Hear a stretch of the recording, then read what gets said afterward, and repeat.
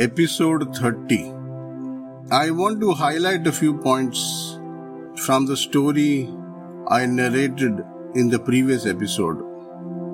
These were thoughts, questions I had when I read the story, may occur to somebody very fleetingly and they may have missed it. And it is relevant to the broader perspective to existence that we are trying to form through these conversations. My question was that if the whole universe is established in Lord Vishnu, and so is Brahma, because he was born out of the Nabhi Kamal, then how can Brahma create a Hiranyagarbha free of Lord Vishnu? If not, then why would he then invite the Lord to come to his rescue and the Lord would enter the Hiranyagarbha and inhabit it completely? Why would all of that happen? Of course, here we are talking about initial days of creation, before the universe, the way we know it, even existed. So the Vishnu we are talking about is the Virat Roop.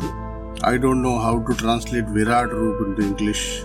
So Virat Roop, before the physical universe was created. So how is it possible? And then it dawned upon me that avidya, ignorance, is darker than even ego itself. So the sequence is like this: Maya's weapon is ego, and ego's weapon is unawareness, avidya. And avidya or unawareness is so dark that nothing, not even Lord Vishnu, can exist there till he is invited to do so. So it's a pocket of consciousness where without invitation even the gods can't enter. If you look at human life, if you look at many of us, we live life like that, don't we? We live in a bubble where good can't enter. So unless you invite your lords in, unless you invite your gods in, unless you invite Lord Vishnu, they can't enter. Your darkness, your bubble of unawareness, it is impermeable. It is sheer hell. So Bhakti Yoga is all about inviting the gods and the goddesses, inviting your deities, inviting all the supreme powers, inviting the divine into your bubble of ignorance, bubble of darkness, bubble of egocentrism. So all the prayers, the Homa, Havana, Yajna, they all denote this invitation. There is no home that starts without an avahanam. So you invite all the gods. Why do you invite all the gods? It's not like they are not there. I have asked this question so many times. It sounded so illogical to me. If that is true, then how can this be true? If it is true that God exists everywhere, then why invite him or her or it? Why Panchopachar? Why 16 Upachars? Where is the point? We invite them, bathe them, offer them, send, dress them up, then feed them. Where is the point in doing all this? Well, the only point is that you are inviting your deities into your bubble of darkness, bubble of unawareness, bubble of avidya. And you are pleasing them by offering those things that will please you. That is what you are doing. Bhakti Yoga. I am also tempted to talk a little more about the Trinity in Vedic tradition. There are so many stories which are counterintuitive, contrary, even controversial. There are sects that follow Vishnu, there are sects that follow Shiva, and they are constantly in an argument with each other, fighting with each other, who's better. Now the fact is, we human beings only need a reason to fight. We just need a reason. It could be any damn thing. Our animal instincts are so strong that we can perceive anything and everything to be a threat to our territoriality, and we can go to war. So we haven't spared our gods and goddesses as well. And because of that, there are tons of misconceptions. I'm sure many of us prefer to be agnostic than try to understand, because all this is a never-ending subject. And the more number of people you speak to, the more misconceptions they might spread. I'm not an authority, but I'm only trying to give you my perspective, the way I see it, which helps me to be more one with myself. Understand it like this. There is no physical universe without the Trinity, Triguna. No physical universe is possible without these three. And in this entire conversation, in all the stories so far, we have only spoken about two, not the third. Even though the third is the primary deity of all yogis, we haven't spoken much about that. We might at a later stage. For now, let us stick to Vishnu and Brahma. So the Trinity is Brahma, Vishnu and Mahesh. In terms of guna, they are called Sattva, Tamas, Rajas. Tamas attributed to Shiva. Sattva attributed to Lord Vishnu. Rajoguna, ya Rajas, attributed to Lord Brahma. There is no physical universe without a combination of these three. More of one or less of the other will create different forms of physical existence. In the Vedic sciences, every physical existence, everything in physical existence is a combination of the three, and different forms are created because of different combinations of the three. Nothing in the physical universe exists without the three: Sattva guna, Rajo guna, Tamo guna. Your 5 elements have been formed exactly by the same process, and all the forms, life forms or not, all physical forms are a combination of the 5 elements. Now this is pure science. I am not going too deep into this. Just an introduction, because the entire act of creation, the way it is described in the Devi Puran, in the first read I could not make a head and tail of it. Very, very detailed. So I will probably read it 2-3 more times and then be in a position to explain. For now, let us just stick to the basics. So, 3 guna, 3 qualities. All 3 qualities are required for anything to be a part of the physical universe. The 5 elements in combination make up this entire physical universe. So far so good. Not very difficult to understand. Obviously, each of these 5 elements are the way they are because of the combination of the 3 gunas. Something is more dense, something is not. More dense, more Rajoguna. More unchanging, more Sattva guna. More spontaneous, more Volatile, more tamoguna. Clear? No, not clear. I'll explain. Akasha. Akasha will represent sattva guna. It doesn't move. No movement. No effervescence, no volatility. Most volatile, air. Less volatile than air, water. More volatile than water, fire. Least volatile, earth. We will take a shortcut straight to human life. Human life or the human body inherited after being through 84 lakh wombs.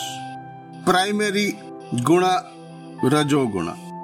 You move downward in the hierarchy of your ancestry, animal ancestry. More rajoguna. Limited, but more rajoguna. And to balance out the rajoguna, if you are only rajoguna, then you will die quickly. To balance out the rajoguna, tamoguna.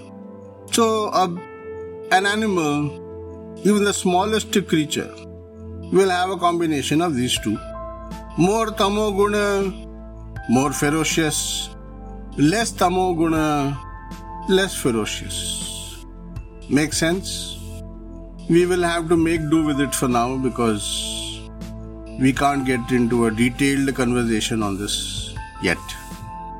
What about human beings at birth, without sanskara, without higher knowledge, living in the caves like the rest of your primate ancestors? No difference. Combination of a balance of rajoguna and tamoguna. You were predatorial and yet you had more intelligence. You know, the whole construction of the human body, which we will cover in detail in a different session, is the ultimate epitome of nature's creation. It is such a fantastic surviving machine. It is so full of refined technology of life on earth. So as your brains grew, as you started to spend more and more time upright, as you forced your brain to fight for nourishment, because now it was getting much less, your brain started to grow. Along with your brain, your perceptions started to grow. Your senses became more and more refined. You could cognize and recognize. You started to become more and more aware of the world around you. You could decipher cause and effect. You started to think. You started to observe and infer. And your inferences started to get more and more accurate about natural phenomenon. You could see the clouds and you knew it won't rain. You see, ants know. Ants can sense the coming of the rains. But they also very often fail. They prepare, they slog it out, and the rains don't come. So humans started to observe, recognize, comprehend, infer. It did not stop there. It didn't stop at natural phenomenon. It went beyond to the stars, and we evolved. From amoeba to ambipapa, we evolved. Ambipapa means baby. Human baby is ambipapa in Tamil. So from amoeba single cell to ambipapa, we evolved physically. And from the ambipapa, the small infant, to a buddhijivi, the wise one, we grew, we evolved. And we started to recognize things that were beyond the obvious, beyond the observable. We developed perceptions, intelligences to do so. Not all, not everyone, but everyone has the potential to do so. And that is why the Vedic traditions have preached that people should look to inculcate more sattva guna, because rajo guna and tamo guna are already available to us in abundance. That is our basic nature, physical nature. Sattva guna is something worth aspiring for because it will enable your progress beyond the physical plane. So why do we pray to Lord Vishnu? That should be a no-brainer. When the whole universe is established in Him, He is the Lord. Why would you not pray to Him? And He is the only one capable of filling your Hiranyagarbha, inhabiting it, and create the world the way you want it. What am I talking about? Let me remind you that the microcosm is created in exactitude of the macrocosm.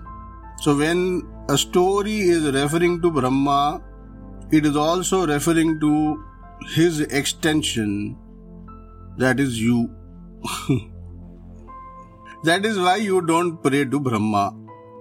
There are no temples except for Pushkar, there are no Brahma temples. If you go and visit a Shiva Linga, yes, you will find Brahma there. There are mythological stories as to why that is so. Not relevant to our current conversation, so we will not get into that. But the truth beyond even that story is that you are an extension of the Brahma, the Lord of creation. How?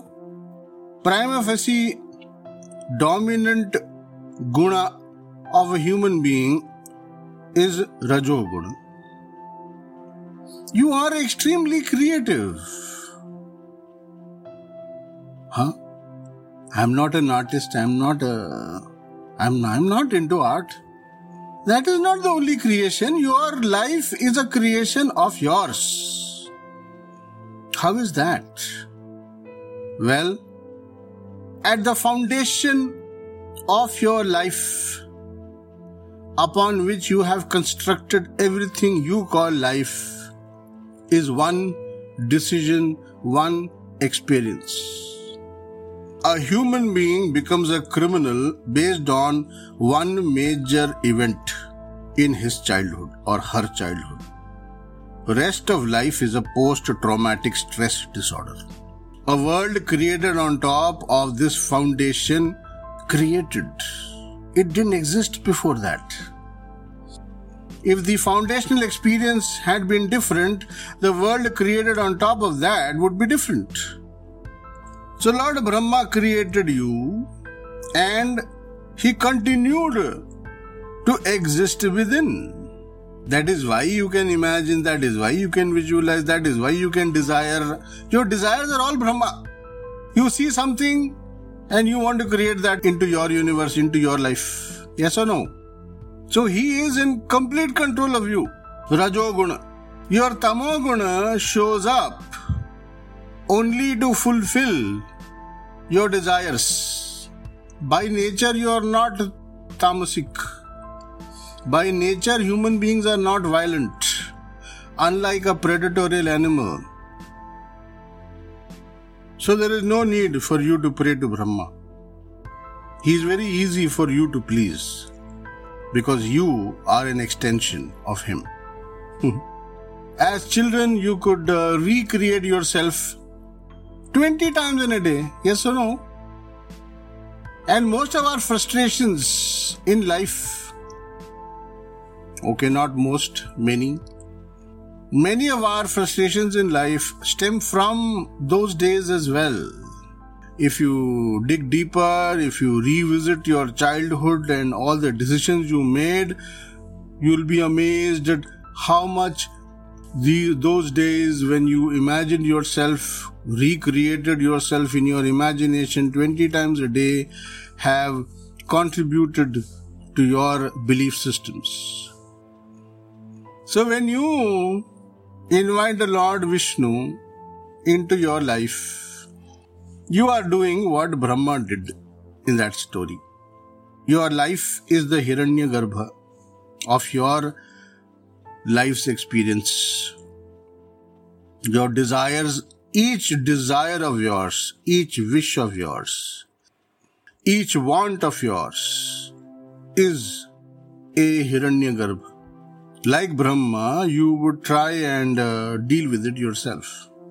Like Brahma, you will try and achieve it within your means. You will struggle and then you will invite Tamoguna into it. You will go to war with it. You will use all means, hook and the crook, to try and achieve it, and then you will fail, and that is when you will look up in despair and ask for divine help. Isn't that true for you? Oh yeah. So take a shortcut. Look to Lord Vishnu. Go towards the Sattva Guna. You cannot not have Rajo Guna as long as you are human. You cannot not have Tamo Guna as long as your physical roots are in your animal ancestry. What you need to aspire for is Sattva Guna. Invite the Lord Vishnu. Invite Narayan into your life. He will come and inhabit, fully occupy your Hiranyagarbha, and it will come alive. Bhakti Yoga is about doing that. Whether you are a Krishna follower or a Buddha follower or Ram is your Lord, they are all telling you the same thing. Move upward to Sattva Guna. So the purpose of yoga is add more and more and more Sattva Guna so that you become more you. So that you become more one with yourself, because you are not what you are imagining yourself to be. Nobody here is alone. Alone you have no chance. So like a criminal who has created a full life on top of this foundational experience, which obviously was negative, you and me and everyone have done exactly that. We have constructed this life of ours on top of a foundation. It became possible because in some way, accidentally or incidentally, we invited Lord Vishnu into our lives. I'm talking about those things which could not be achieved by Rajas and Tamas.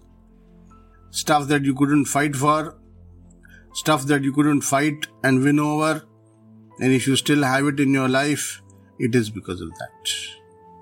So in Bhakti Marga, being whole, being in yoga, would mean inviting the grace of Lord Vishnu or any other deity. It's okay. I mean, when I say Lord Vishnu, please, the Shiva followers don't be heartbroken. Or the Devi Bhakta. No. There's no difference. Okay, let me share this with you. The first bombastic statement of the Devi Purana, right in the beginning, is this Purana, this knowledge is not for somebody who thinks Vishnu and Shiva to be opposites. Yoga means to recognize existence as one. Now, in a pursuit like that, You can't have dualism. You can't have opposites. You can't have enemies in the same pack. You understand this? I'll just conclude this episode with one shloka. Akashat patitam toyam yatha gacchati sagaram sarvadeva namaskaraha keshavam pratigacchati. Keshavam pratigacchati om nama iti. It means, like each drop that falls from the skies, somehow, anyhow, finds its way to the oceans, to the seas. Similarly, every prayer offered to any god, any deity, will find its way to the Almighty. Include more Sattva Guna into your life, and I will see you in the next episode.